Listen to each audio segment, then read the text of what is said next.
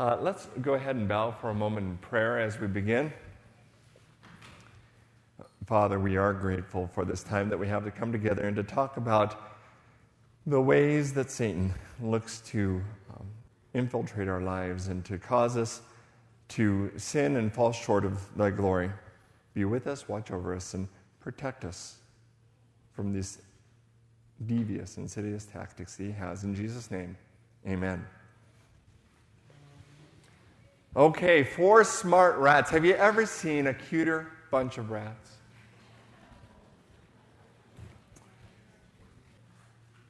You know, we have a chicken coop. We have chickens. We have 3 chickens in our city of Irvine. And with the chickens comes the feed, and with the feed comes the rodents. And at one point in time, somehow a rodent had gotten inside the house, and they were getting in through the attic somehow. And I was trying to catch them. And so I had got the big rat trap. You've seen those, not the little mouse traps, the big ones. They'll break your finger, it seems. And so I had it set up.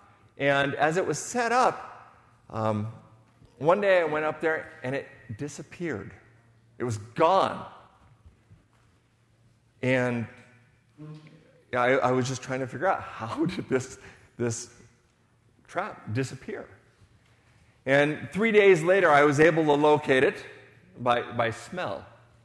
And this rat had drug it all the way across the attic, up and over, around and through, until he finally kind of fell into this hole that he was climbing up, a portion of the wall, and he just had no foothold anymore. And there he expired. If you talk to professional rat catchers, there are such a thing as smart rats. These are rats that they avoid the traps. They know better. And a lot of times when they do finally catch the smart rat, they'll see, well, they were big, and they might be missing a limb because they had chewed off a limb, and they know what to avoid now. So when you're trying to catch a smart rat, how do they do it?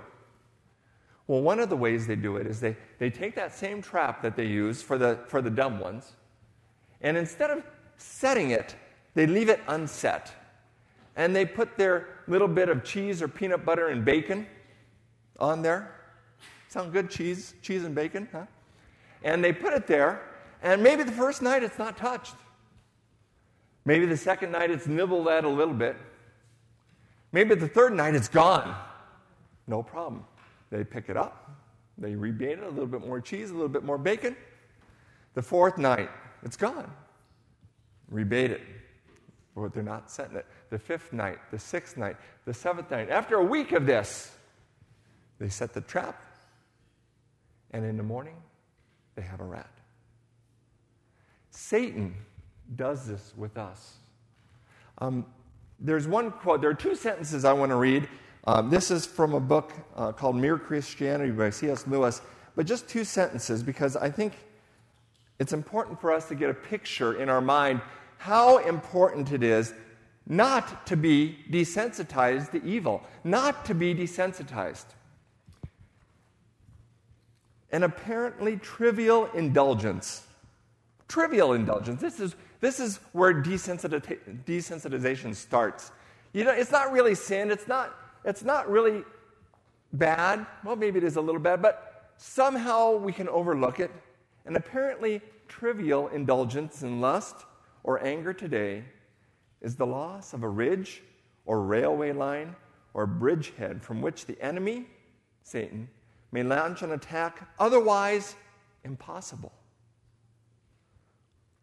The smallest good act today, and let's define that as just avoiding those traps that Satan sets out for us. The smallest good act today is the capture of a strategic point from which a few months later you may be able to go on to victories you've never dreamed of.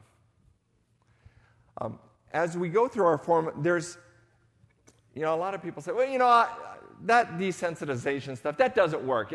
It's not real. It's just psychological babble. It doesn't really work. Maybe it works for rats, but it's not going to work on me. I want to share with you about a 4-minute video clip of a young woman who is deathly afraid of snakes.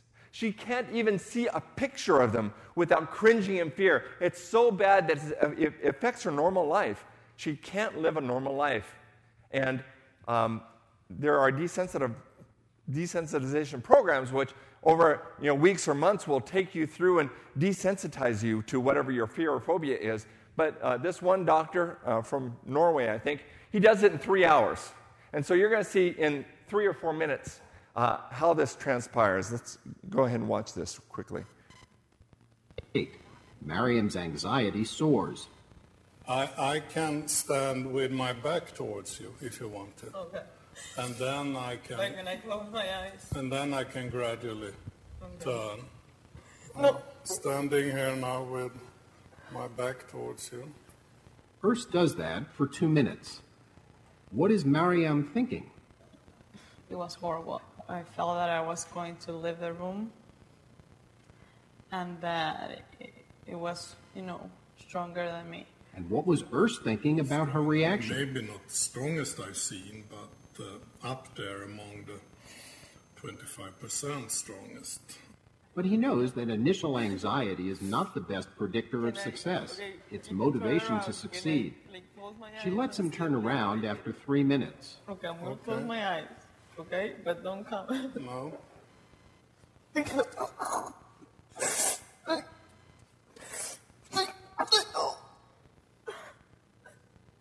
doing good. Just try to watch it. It's in my hands. She looks for the first time. That's the only way you are going to get new knowledge. It's completely peaceful. She stands and smiles as her anxiety level comes down. 50. She's learning. That if you stay exposed to the situation long enough, you see that the anxiety level goes down. She lets him enter after 8 minutes. She realizes that her catastrophic belief can't occur unless Urs releases the snake. I'm not doing that. After 15 minutes, Urs sits down. Some anxiety returns. Try to breathe slowly and calmly and with your stomach. She calms down. So, what about the name for it? And where are you going? I'm going to move here. Okay. What do you think it feels like? At least it's a nice snake. Her anxiety is down. 30, great. You're sitting about, what is this, 3 meters away? I'm going to approach you. Yeah, good. But hold it. Yeah. What psychological principles might account for the improvement so far? With the help of a therapist, accepting to take in new information. There's also positive reinforcement and modeling. What's Urs' assessment so far? Deep in my mind, I know it's going to work. That means that I don't have to be impatient, I can be calm. Certainly his research supports his confidence. Across several types of specific phobias, even with children, Urs' research shows over 80% improvement compared with control groups. And the results are maintained at a 1-year follow-up. Well, the research is actually very, very strong. I must say surprisingly strong when you consider the kind of dramatic nature of the intense approach. It's close to 1 hour now, and she decides to name the snake. Maybe Alf. Alf? Yeah. Okay. Alf, that's a nice name. What would it feel like touching it? I'm thinking about it. Yeah? After an hour, she touches Alf. Good. Did you touch it? A little bit. A little bit, yeah. I can't believe I'm touching a snake. You are touching the snake. Progress is very uneven throughout the afternoon, but it provides an opportunity to challenge the catastrophic belief. No. And you died. No, No, you survived. Great. Alf is placed on Mariam's lap, but again, progress is uneven. Alf's on her lap now, alone. One more time. One more time. And finally, it's time to test Mariam's catastrophic belief. But Alf's more interested in the radiator and warmth. The snake didn't do a lot of things that she predicted it would do. What about Mariam's catastrophic belief? Is it down to 0? Yes. Good. Now it's time to pose. A Can picture. can you stand? Okay. What do you think? Does desensitization work? Yeah? It does. And there's a mechanism. And I think what I would like you to understand today is how that mechanism works. Because there are some good things that desensitization is used for. We'll talk about those in a minute. But the mechanism. First, he helped to reduce her anxiety.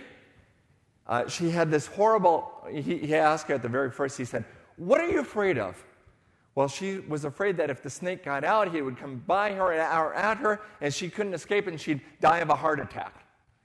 Well, that was what her fear was, but was that truth, right? So he said, "What? No, it can't happen if I'm holding him. He's not going to get away." And then she slowly saw that she just had a lot of misinformation, and he supplied her some new information about snakes. And of course, he was holding the snake. It was fine. It wasn't attacking him. Positive reinforcement. He had modeled the ideal reaction to harmless snakes. So this exposure helped her to get over her fear. So why do we care about desensitization? What do you think? Why do we care?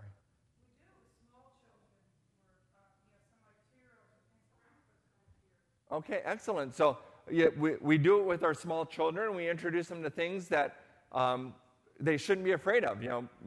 Lori, to this day, she's afraid of dogs. She had a bad experience with dogs. It was almost reversed, right? And so then desensitization, you can help them to get over that fear. Why do we care? Why do we care?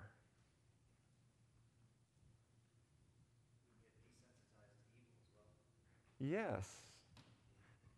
Because I care, right? I care because of me. You care because of you. Because we can be desensitized to the things that God cares about. And, it's like, did you see there's a couple statistics that Dr. Erst ran through. One thing he said, I know it works, so I don't have to be impatient. I know it works, so I don't have to be impatient. And I can just see Satan saying that. Oh, I know it works. So I don't have to be impatient and try these different things. I can just bank on the fact that little by little, as I go after Joe, that little bit here, a little bit there, he's going to put a couple black marks. And another bit of research that was in there was that 80% after a year, it's still stuck strong. And it's not that it never goes backwards, but it's pretty strong. Once you're desensitized, once you're not afraid of snakes, once you're not afraid of rats, once you're not afraid of evil, you're not afraid of it anymore. And that initial fear is gone. So why do I care about it? I care about it because every time I allow myself to lose that bridge or railway, as the quote was from C.S. Lewis, there's a point at which Satan, maybe he can come in. And he couldn't have got there any other way, but now that he has that bulkhead, that place where he can stand in my life, now he can attack a little bit easier, a place where he couldn't have attacked before. So why do I care? I care for me. Why else do I care? Because my family. And this works the other way around. If you're a kid, too, you can affect your parents. But I really care.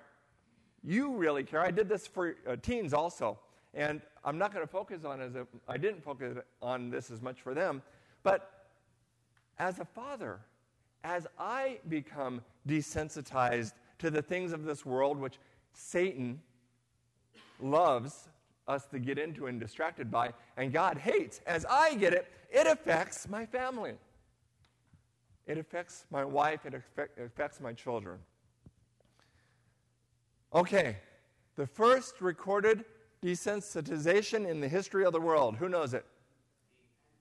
Adam and Eve. Okay, somebody find, or if you have Bibles, open in Genesis 3. We're going to read verses 1 through 6. Who has that? I'm going to take the microphone over to him. Genesis 3, 1 through 6. Raise your hand if you have it. I'll walk right over. Right here. 1 through 6. Now the serpent was more subtle than any beast of the field which the Lord God had made. And he said unto the woman, Yea, hath God said, Ye shall not eat of every tree of the garden? And the woman said unto the serpent, We may eat of the fruit of the trees of the garden, but of the fruit of the tree which is in the midst of the garden, God hath said, Ye shall not eat of it, neither shall ye touch it, lest ye die. And the serpent said unto the woman, Ye shall not surely die, for God doth know that in the day ye eat thereof, then your eyes shall be opened, and ye shall be as gods, knowing good and evil. And when the woman saw that the tree was good for food, and that it was pleasant to the eyes, and a tree to be desired to make one wise, she took of the fruit thereof, and did eat, and gave also unto her husband with her, and he did eat. Okay. Keep your Bible open if you have it there. So, did God say? How did Satan reduce Eve's anxiety? Did she have any anxiety? Huh? She didn't want to die. So she had this thought in her head. Was it a proper thought? It was the truth even. Okay? So how did Satan then start desensitizing her? Let's look at the first. How did he quench her fear of a bad outcome?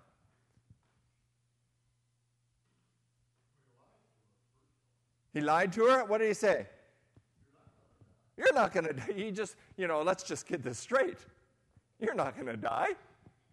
Oh, she's thinking about it now. And he gives her some new information. What other new information did he give her?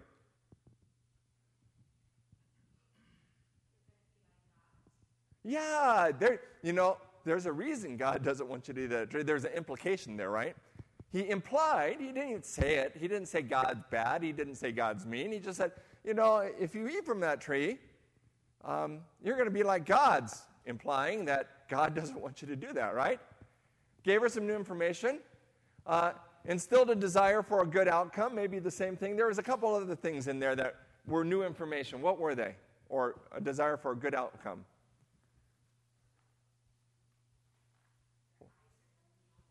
Eyes are going to be open. What else? You'll never die. You'll know good and evil. That's another one. You have new information here. And it's good for food. Positive. This is good. It's good to eat too. On top of it all. It tastes good. Okay? So I didn't want you to think I just made this up, this desensitization thing, and said, well, this is what psychologists are saying, or this is... No, this is... We have actual examples of it in Scripture. We're going to hit a couple more in a minute. Okay, let's talk about some of those good uses of desensitization. So one was for maybe a fear of dogs. What is another good use for desensitization? Fear of people that are they've done overdose and have rough backgrounds and are different. We should be desensitized to that. We should be desensitized. We should reduce our fear of that. We should really? Yes, so actually by coming in contact with they're actually really human beings just like us. Okay, so now, see, this was one that I would have never thought of because I thought it was good to be afraid of that because there's so much evil over there. But Brother Edmund has this different experience is that, you know what? Yeah, there is a lot of evil, but they're people. Just like you and me in those bad neighborhoods. And they're living in fear too of the really criminal, if you would. And they need our help. They need our love. They don't need us to be shunning them. They need us to be opening our hearts to them because they are all, open. So that's another good use for desensitization. What else? Carol, do you know any? Yeah. Oh, that's interesting. I was thinking from the medical perspective, in one specific way, right? Being desensitized to the fear of blood or operations. Yeah? Painkillers are? Oh, okay. Good. So there's other things. Yes? I think you need to be, some people need to be desensitized to their anxiety to be able to speak in public. Because that can hinder what God would have to do in your life. Oh, yes. That's interesting. There's a statistic that more people are afraid of public speaking than people are afraid of death. There are more people who are afraid to speak in public than people who are afraid to die. So that means at any given time, on any given funeral, the person giving the eulogy would rather be in the coffin than saying the eulogy. Okay? Let's talk about some of these scriptures. I just want to have it perfectly clear. 1 Timothy 4:1-2. Now the Spirit speaketh expressly, that in the latter times, I'd say now, some shall depart from the faith, giving heed to seducing spirits and doctrines of devils, speaking lies and hypocrisy, having their conscience seared with a hot iron. What does that mean? Having their conscience seared with a hot iron? One more time. Seared, okay? Okay, once something is burned and scarred, there's no pain, there's no feeling there anymore. Okay, and then you can see, I have many scars about what I've learned. Okay, so this is desensitization. Way back here in 1 Timothy. Let's also read, I'm going to just read Ephesians 4:18. Having their understanding darkened, being alienated from the life of God, or separated from the life of God, through the ignorance that is in them, because of the blindness of their heart, who being past feeling. That's another way of talking about desensitization. Past feeling have given themselves over to lasciviousness and to work on all uncleanness with greediness. Interesting verses that you read that and it's like, I never want to go there. But you have to remember, how do you catch that smart rat? It takes a bit of time. I asked this in the teen class. I'll ask it here. How many of you have a television at home? Okay? Keep your hands up if you have a television. How many of you, if I told you that there was a program on and it was 99% great stuff, but only there's just one little commercial which might be a little questionable. How many of you, you can put your hands down, keep your hands up, but yeah, you have to get the question here. How many of you would put your hands down if you would turn off the TV and not watch that program, if just 1%? Wow, okay, good.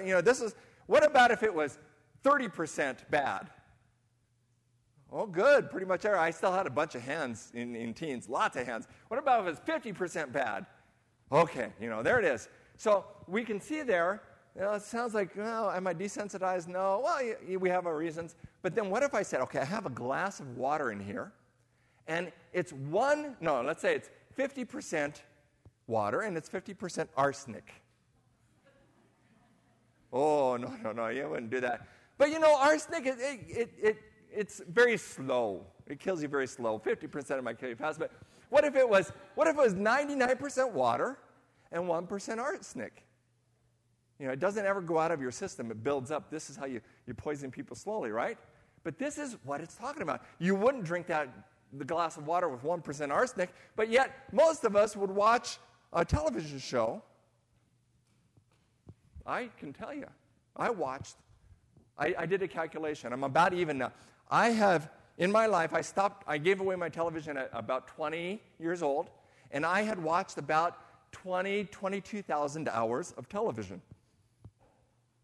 And now, as it's been 25 years later, I have not watched about 25,000 hours of television. And so what have I done? I've had some time to spend some time with my family now because I didn't spend that time doing that. But just think of all the desensitization, because commercial television is all about desensitization. Okay, Jeremiah 6:15, Old Testament. Were they ashamed when they had committed abomination? Nay, they were not at all ashamed. Neither could they blush. They couldn't even blush. I kept this verse afterwards where it says, "Stand ye in the ways and see and ask for the old paths, where is the good way?" I thought that was a very appropriate follow-up verse. Okay, so to what sinful things are we being desensitized? What do you think? Give me some. Gossip and rumors. So how are we being desensitized to gossip and rumors? I'm just praying for that person, so I'm going to share what I learned about that with everybody. Oh, that's interesting. So, there's this person that we all need to pray for, but of course you have to know what we need to pray about, and so there's this gossip and rumors. So it's like painting it a little bit different. That's good. What else are we being desensitized to? Or have we already been desensitized to? What do you feel in your life you've been desensitized to? Any of those questions? Immodesty. How so? Because we see immodesty all over. So how are we being desensitized to immodesty or to modesty? Yes, tolerant. Yeah, the tolerance term. Every movie, every film, every novel, going to the store, going to campus here at church camp, we are being... Okay, let me ask you this. Okay, you saw that 3-minute video I put up? Did anybody see a problem with that 3-minute video? What? Immodesty? Huh? Okay. How many of you noticed how low cut her blouse was? Okay. It probably took me my 3rd time around before I even thought of it. Okay. It shows you how much I'm desensitized to it. Okay. But I really thought to myself, oh man, should I put that up there? Should I put it up there at church camp? Right? But then I thought, I want to see how many of you noticed. And I want you, all the ones who didn't raise their hand, I want you to think how far we've come. And we didn't even know it. Sometimes what we say is, I just didn't know. That's our defense mechanism. I just didn't notice. Yeah, I can be honest with you. I didn't. When I said I didn't notice, I didn't. It didn't dawn on me that it was bad, but I can tell you I noticed. Okay. So we're being desensitized, and we're being desensitized by. Okay. It's hard to not. What are you going to do at church camp, right? You're going to go out and you're going to go to church camp, and somehow we're being desensitized. But you got to go. Can't just sit in your house. But some of these other mechanisms, right? Some of these other things that are being used by Satan. Yes, Sam? Brother Joe, it's interesting comment that you made, and that's what we all do. You said you noticed, but you didn't think it was bad. That's what we all do, is we all notice, but then we all put it on a scale, and we weigh it. How bad is it? It's not so bad, it's really bad, not a problem at all. And we all do exactly the same thing. But the question is that which standard do we use in terms of how bad it is, or is it not bad at all? Amen. This is the key. Our standards, we have to have these very, I don't want to say high standards. Just give me the standard. Okay, what's the standard? It's God's standard. There's the standard. Very easy. A lot of times we have to ask the question, what can you do about it? If you see that, what can you do about it? Okay, that's a very good question. So let's talk about television. Let's just talk about television. We're not going to talk about movies. We're not going to talk about books. But most of you raised your hand that you have a television in your house. And let's just say you watch, let's talk about the news. Okay, is that benign? We're not talking about sitcoms. We're not talking about Three's Company or whatever they are now. I don't know, the different shows that are existing. Let's just talk about the news. Do you think the news is, how many people watch the news? Okay, I'd say a majority. Yeah? Because of the news, I stopped watching television 40 years ago. Because obviously Hollywood is bent on the fiction, reveal, and that's getting worse. So you kept on going. It got so bad that 14 years ago you finally said, enough, and you just turned off the whole TV. That's all the TV or just the news?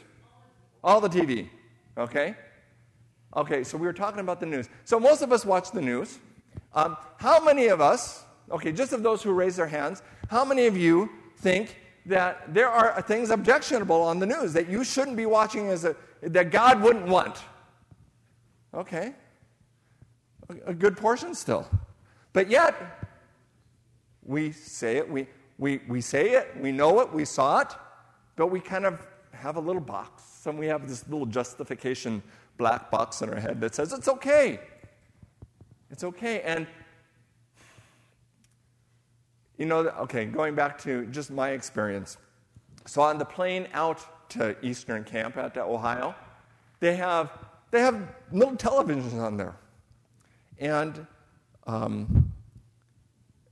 I forget, there was some sitcom, I don't know even what the name of it is, because I looked at it, it's like, oh, what's this? I plugged my headphones in, and I'm just listening to them. I'm thinking, oh, my goodness, I've been out of this for too long. They didn't bring me along for the ride, these last 20 years or so. I don't want to listen to this. Now, when I first got rid of my television, I was addicted. I could not, if it was in the room, I had to have it on. Now, probably took me 7 years before I can go into a room with a television and not turn it on after that. I just had to be away. And even to this day, if there's a television, if there's a television way over there around the corner and I can see the reflection in that window, and I'm talking to you, I'll be talking to you and I'll be looking like this, Okay? You still want to do it, but, it's desensitizing us, too, because there's no recourse. If you say something bad to me, all of a sudden, my eyes are going to look at you, and I'm going to kind of give you the sign that wasn't something you shouldn't have said that, and you kind of back off a little bit. But on TV, they've said it 15 years ago or 3 years ago or a day ago, and it's being broadcast. They can't take it back, and they can get those 2 or 3 people that will act out and be bold to desensitize. That's all it takes, a couple, 3 of them. Yes, Dorothy?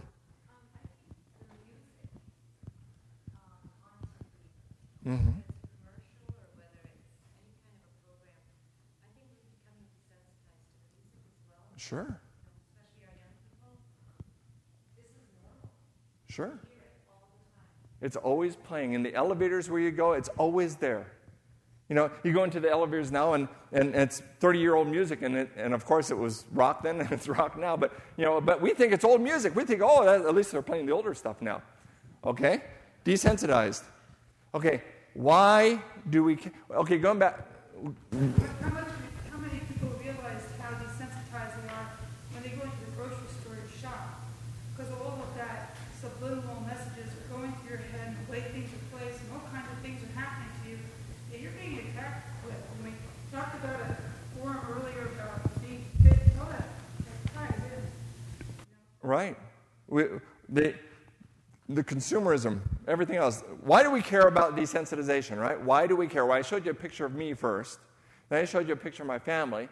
Well, there's another reason why we care about desensitization, and that's because there is so much work to do. What do you think about? When I say there's so much work to do, what do you think I'm talking about? The Lord's work. Well, what's the Lord's work? That's very generic, but I agree. With ourselves. There's so much work to do with ourselves. Okay. I think sometimes it comes to a point where we become so desensitized that we may not want to go talk to that brother or that sister about maybe being not dressed appropriately because we have our own little vice, our own little liberty. We don't want anyone to come talk to us about ours. Ooh, I like that. We say, well, I'm not really qualified for this stuff. That's right. I don't want people talking to me like that, like I'm thinking about that person. So therefore, I'm not going to talk. Brother Bob. Nice thing about being old is that you downsize and get rid of a lot of your things. Mm-hmm. Then only do you realize how much time and effort and concern and all the rest went into all of those things. Very good. You really need in the first place. And I'm not talking about getting rid of this, not even getting rid of the microwave. The fact is, the thing, so much to do, is things that we have purchased ourselves and have to care for. Right. You know, I read once that some guy was talking about just all the work he had to do with the front lawn and the pool. And then he figured it out. He goes, he took all the chlorine for the pool and he threw it in the front lawn, and he threw the lawnmower in the pool, and he was done. Okay? But what does God care? Yeah, I'm sorry, Mel. I just wanted to say, you said you had to get rid of watching TV for 20 years. It took another 20 years to get rid of that desensitization. Right. Well, yeah, and I'm not even sure that I'm still not fully recovered, but I can tell you now. Yeah, it takes a long time. Yeah, you can't just say, I'm going to put my TV away for 6 months and I'll be all better. I can tell you it doesn't work that way. I really feel it took like 7 years just to the point where it's like, okay, I'm not shackled to it anymore. And now I can turn it on or I can turn it off. I don't have one, so it makes it easier. But if I'm away and it's existing, but now it causes, I tend to turn it off because there's just nothing good there. Yes? I think that this society, that we have so much technology with the internet, cell phones, text messaging. People don't talk to people when they get on Facebook. Other people on Facebook. Oh, I gotta see so-and-so. So-and-so, but they're not communicating with that person. Right next to them. Computer, looking at, on this computer, and like, I just got rid of cable. I started television, but I'm thinking of getting on the television because it does. If I sit down and watch it or get on that computer, I'll sit there for 4 hours. I don't read the Bible. Well, 4 hours later, I'm still on the computer doing something. Yeah. Yeah, it's not just the television. I know one kid, he emails his mother upstairs that he's hungry. It's true. He really does. They don't talk. They communicate via email.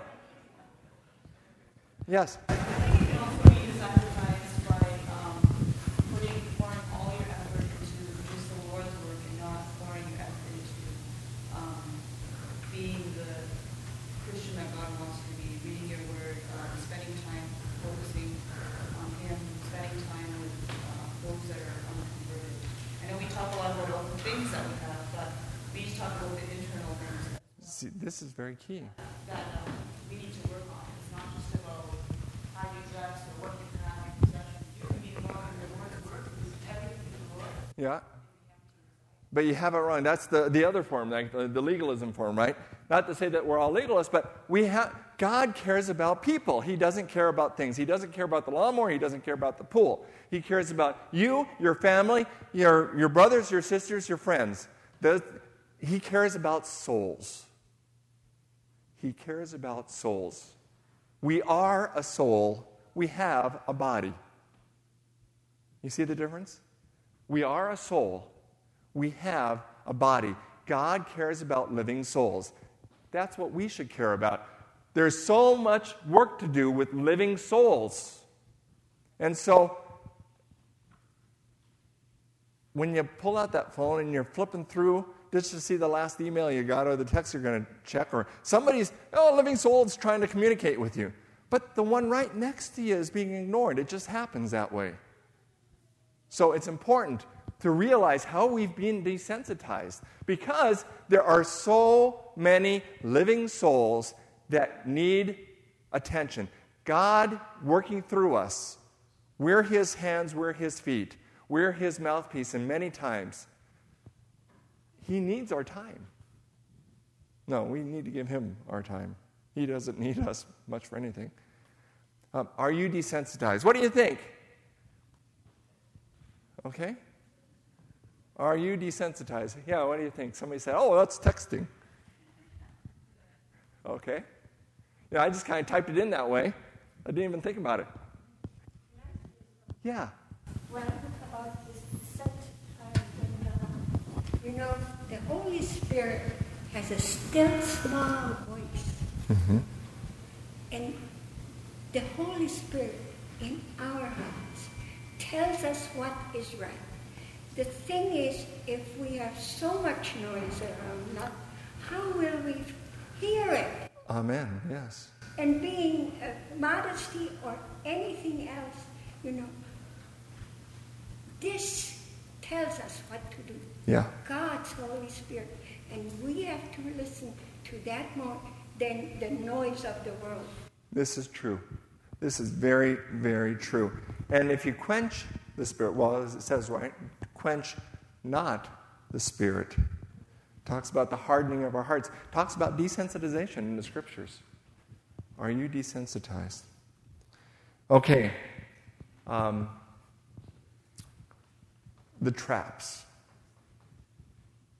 The traps. I want you to remember those rats. And a lot of times we justify, there's a friend at work, he just watches the stock market on TV. But then he complains about what it's doing, as if it's going to change anything. Other people, they just watch the news. It's funny when you talk to people about television, sometimes they ask me, oh, did you see this? Oh, you kind of feel bad after a while. I don't have a television. And then all of a sudden they think, well, you're more holy than thou. I tried to not do it in that way. But then invariably people say, well, I don't watch it much. They justify right away. I have one, but I don't watch it much. I just watch the news. I just watch the sports or the basketball game. I just have it for whatever their little thing is. Is it really that important, considering the truth that Satan's using it a little bit of the time, or a lot of the time, depending on what you're watching, to desensitize you to the things that God cares about? Not only to desensitize you, but to steal that time away from you, to steal that time away from God. A lot of times, oh, I'm going to do this because there's just nothing else to do. Well, if you just don't do that thing and you're sitting there, you think a little bit about what would God want me to do right now? And that still small voice might be saying, call your friend, call your neighbor, go help the widow, go sing a song, go do something. Listen to that still small voice, but we can't because of the noise that's around us. The news, the newspapers even. Well, it's not so bad. It's not as bad as the television. You can choose what articles to read or what not to read, but I can tell you another experience I had with the newspaper. I don't get the newspaper for the same reason I don't want the television.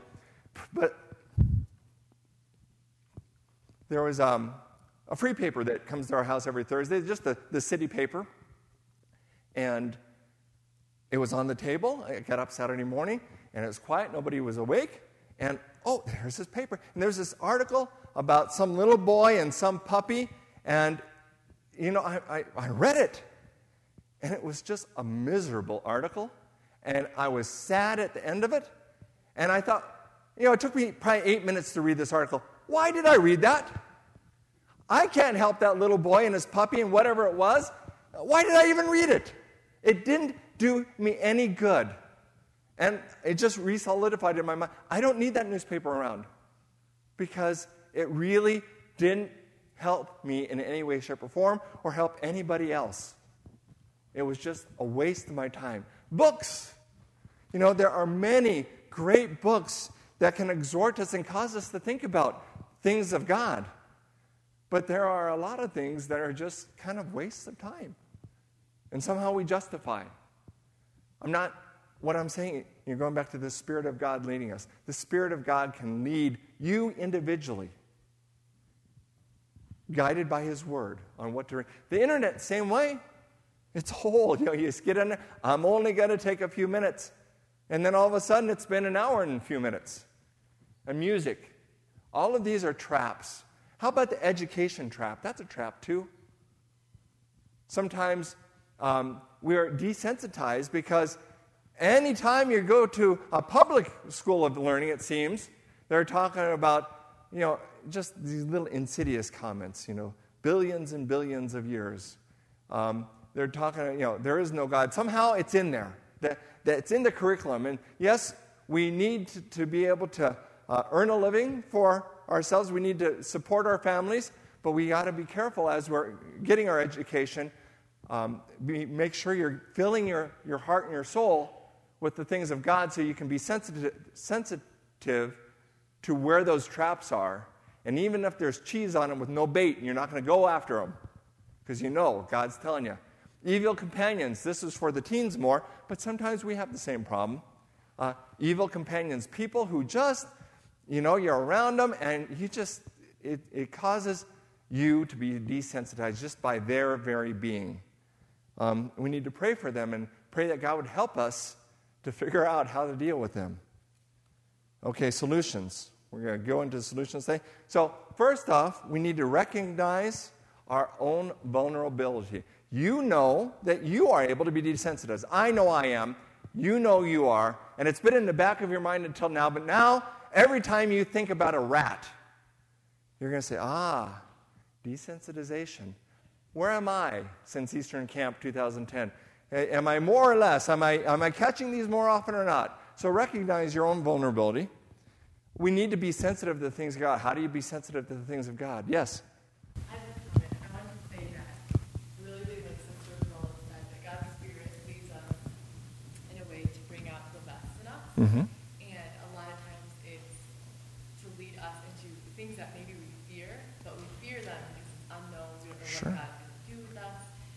And just an example would be like, sometimes it's actually possible to fear like you're looking too good. Like if there's a magazine and there's a Bible and there's a bunch of people all around, you could actually be afraid that if you read the Bible, people are going to think something of you, like you're just trying to make a show. Right. So it's actually like harder for that reason sometimes to actually pick up the Word of God because most people, or maybe most people around you are reading the magazines and you don't want to make them Look out. Yeah, sure. Guilty for reading a magazine when you're looking at the Bible. Yeah, it's not even for you. You just don't want to make them feel guilty. So, I think it's hard I think there's a really delicate balance, just remembering that we can talk to God and say, like, I'm really scared to do this right now because it's going to make me maybe look bad or it's going to make... So we just have to give God that fear, saying that we'll trust Him to, no matter what the outcome is, that He'll provide for us. Right. You give it over to God. That's good. Excellent. Excellent. I used to think that on the plane. I'd have my Bible in my little briefcase. And, you think, well, nobody else is reading the Bible. I'm going to make them all feel guilty if I read the Bible. But then I thought, you know what? Who cares? I'm going to read it anyway, Be sensitive to the things of God. Okay, avoid the traps. If the things that God hates don't shock you. So, your homework for this week when you go home or next week, if you go back to your regular routine, and you see something on TV and you think about the rats, and you think, what I just saw, that was something God hates.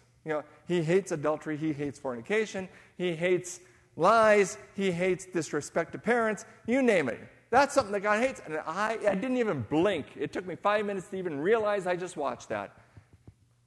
If the things that God hates don't shock you, you are desensitized, yeah. I want to share an experience that's actually very shocking and disturbing. I had some spare time, so I went on the internet desensitizing myself. And I saw this title for a preview, and it attracted my attention because it sounded like something scriptural, like it came from Revelation about the end of the world. I forgot what the title was. And this movie it was a preview, and I know it didn't show because I haven't seen it, and I was watching the preview, and it was so disturbing.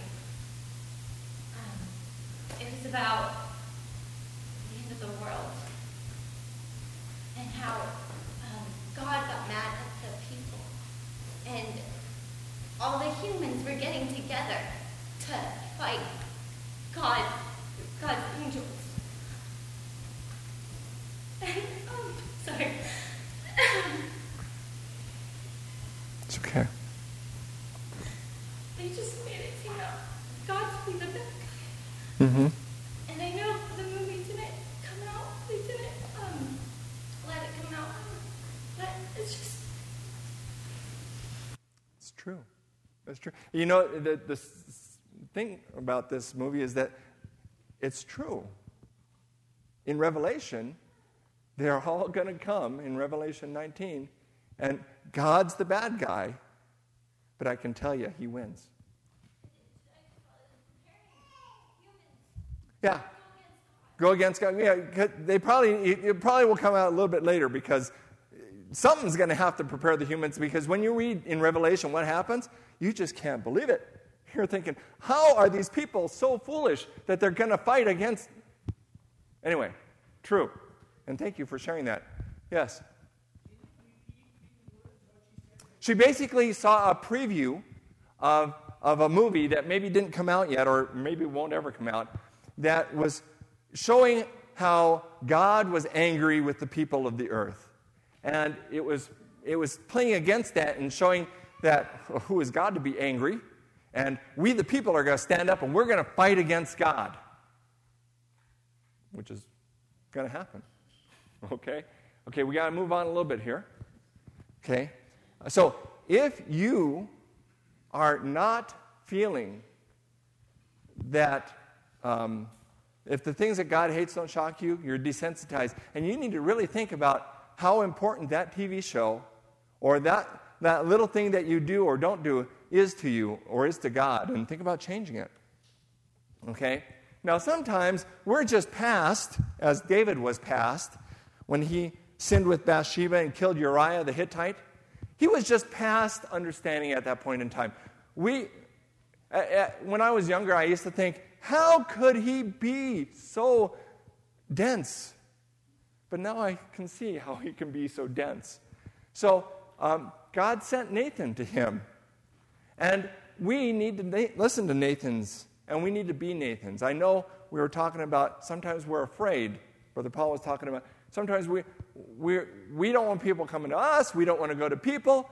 But you know, as the Spirit talks to us, and we're supposed to go talk to somebody, we need to do that. And then as the receiver, we need not to receive the Nathans in our lives with a sly smile and, yeah, whatever you said, because, you know, that hurts. It's a person-to-person interaction.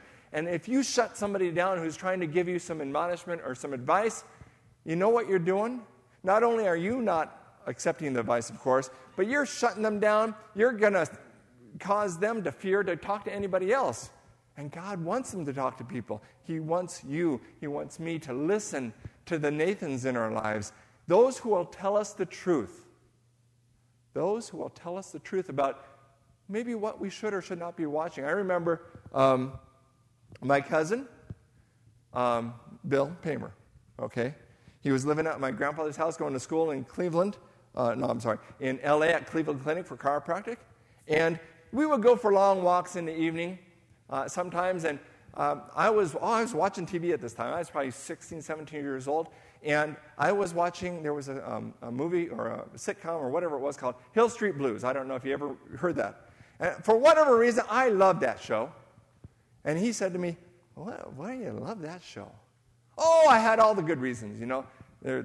I can't even remember. I had to just make them up because there really are no good reasons to watch that show. And now, years later, I thought about that, and I thought, boy, I was so blind. I was so blind. And now I think about it, it's like, oh, I'm embarrassed to say it. I'm embarrassed to say it. But where I was in my life, I think I was converted already even. I was watching it, I was thinking it's good, and now I look, it's like, oh my goodness, if my kids were to see it, if I were to see that now, what a horrible thing it had in it. Okay, what else? Oh, okay. If you don't like what they say, it's probably a sign that you're desensitized, and that you need to get better quick. Okay, what else? I have this. Okay, remember this? Okay. We talked about, here's a picture. Here's this picture right here. We talked about the little black marks that appear as you're desensitized, right? And so I can't write on the wall up there. They'd get mad at me. So I write on this picture. It's like, here's a black mark because I watched Hill Street Blues. You know, here's a black mark because I, went on the internet and there was some funny joke or something that somebody sent me. Here's another black mark. And we think, there's some black marks. And, I kind of got one on my little son there. And we think, most of us are thinking, this is how we think. We think, yeah, those black marks are there. But look, wait a minute. Yeah, there we go. They're gone. That's what we think, right? They're gone. But the truth of the matter is, who knows what this is? Glass cutter. The truth of the matter is, those marks are not being put on by a pen. That's what's happening. Every time we allow ourselves, every time an apparently trivial indulgence, anytime we allow ourselves an apparently trivial indulgence in lust or anger today, it's a mark. Huh?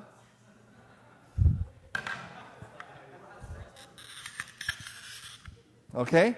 It's a mark. It's the loss of a ridge or a railway line or bridgehead from which the enemy may launch an attack otherwise impossible. And you notice that mark is not just on me. Think about every time, because it's a daily decision. Just because you failed today, that you failed this minute, that you clicked on that last thing doesn't mean you have to click on the next thing. When the Holy Spirit's convicting you, you need to say, stop. This is really important. This is eternal. This is forever. God's put us here for a reason, and I really suspect one of the reasons is that we learn obedience to Him and His Word through His Spirit. And as we're convicted, picture by picture, film by film, program by program, novel by novel, as we're convicted to where not to be, hopefully we can tune in a little bit to see where God wants us to be. Any questions or comments? All the examples that you had about our traps, Mm-hmm. and I feel a very important one would be fashion. Fashion. Oh. Fashion. And I think that's such a trap for us women, babies, girls. I do have a few more minutes. I want to talk about that because I was thinking about the different magazines. Okay. Men, you know what magazines you shouldn't look at, right? You know it.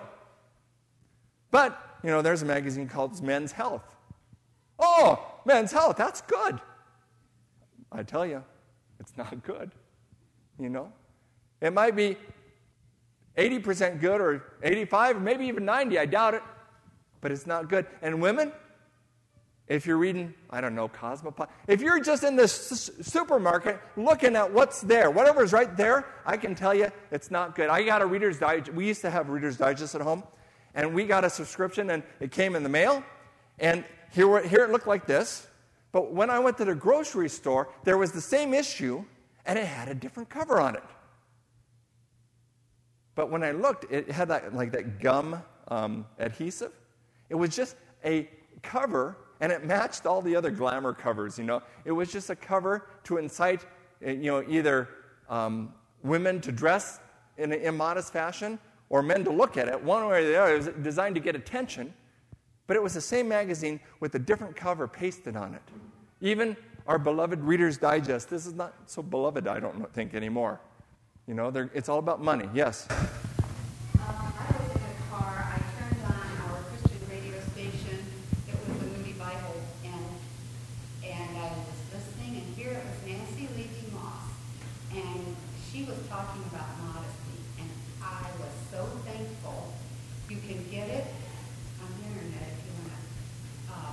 But she was talking about modesty and how we should be. She has 3 CDs. I listened to 2 of them, and the first one was just kind of repetitive. The second one was totally Very good. wonderful, right on, and she also has a little book. Okay, excellent. And there's also it was an interesting one for younger people, but everybody can go and look. It's called the Modesty Survey. And it was a survey that went out to 10,000 young Christian men.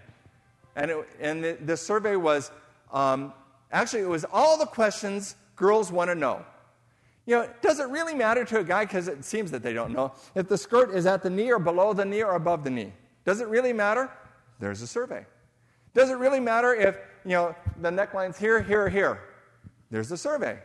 And I can tell you, when I was answering from the man's point of view, and I'd say, okay, let's see what all the men, I was right there. I agreed with them all. So 10,000 Christian men, you can go there, and women, you know, maybe you have been desensitized to the point where the Glamour you think you need to be like the Glamour magazine, or maybe you just need to be like the Architectural Digest, because even something like that, it's in there, right? They're always dressed in a certain way. Go look at the Modesty Survey. You just type that in on the internet. And in the Modesty Survey, it's going to tell you, you know what? You're going to give 50% of the guys trouble if you wear that. Yes? Well, I think it starts like way before that, because it's like having girls on the verge of adolescence or whatever. Look at what their selections are. You go to buy them undergarments, and they're every color of the rainbow. Like, back in the day, a little girl wore white. Like, they didn't go around looking like prostitutes. Like, that's what I called the garments. Yeah, this is truth. This is truth. It starts, Brother Bob? I know this is not going to win friends or influence people. They'll probably influence some people. But think for a moment, and I believe the sister totally got some good stuff from the Christian Station. Mm-hmm. But we are being desensitized from the Anabaptist truth way of believing by listening to too many Christian stations. I'm hoping the brothers that are in the other program that's going on this morning are able to sort, and I'm sure they are, and I trust that they're willing to sort out also what's the difference between biblical practices and tradition. Yeah. But we are being desensitized, and what I fear is more of us are willing to be Christians for sure, but not so sure apostolic Christians. And I'm not using that as a term of our denomination. I'm using it as a term that was the basis of the beliefs and the practices of the Anabaptists from the apostles on down. Right. From the very earliest church. Truth. And I can see it. I'm old enough to have seen something different. Yeah. Excellent. Any other thoughts or comments? Okay, way in the back here. All I know is everything that we've talked about and discussed, all I know is I want Christ to be in my life. I want to live the best Christian life I can live. Amen. And I need to get away from all the human discussions about this and that and the other. Let's argue back and forth about Baptists and Catholics and this. I need to accept Christ in my heart. And that's all I need to work out. And if you have God help another person, maybe accept Christ too. You know, That's all about. All the other stuff really does not matter about. and that gets right back to the apostolic. You know, this is where, that's what it should be, right? Okay, I'm sorry, Trudy. We know now all of this, and we are aware of it, and we know what the Holy Spirit says, and our work now is to obey. Our work is to obey it. You know, when I destroyed that nice picture frame, I was really hoping that you would think hard, because it was really hard for me to take a brand new thing and to take a carbide right through it. But it's important for us to know that it's a permanent scar. It's thousands of little permanent scars that are on our life. And you can't erase the past, but you can change the future. And minute by minute, you can change the future. Because a lot of times you get to yourself, oh, I turn on the TV and I watch that commercial, and, well, I might as well watch the rest of it now. No, just stop. God's pleased with just stop.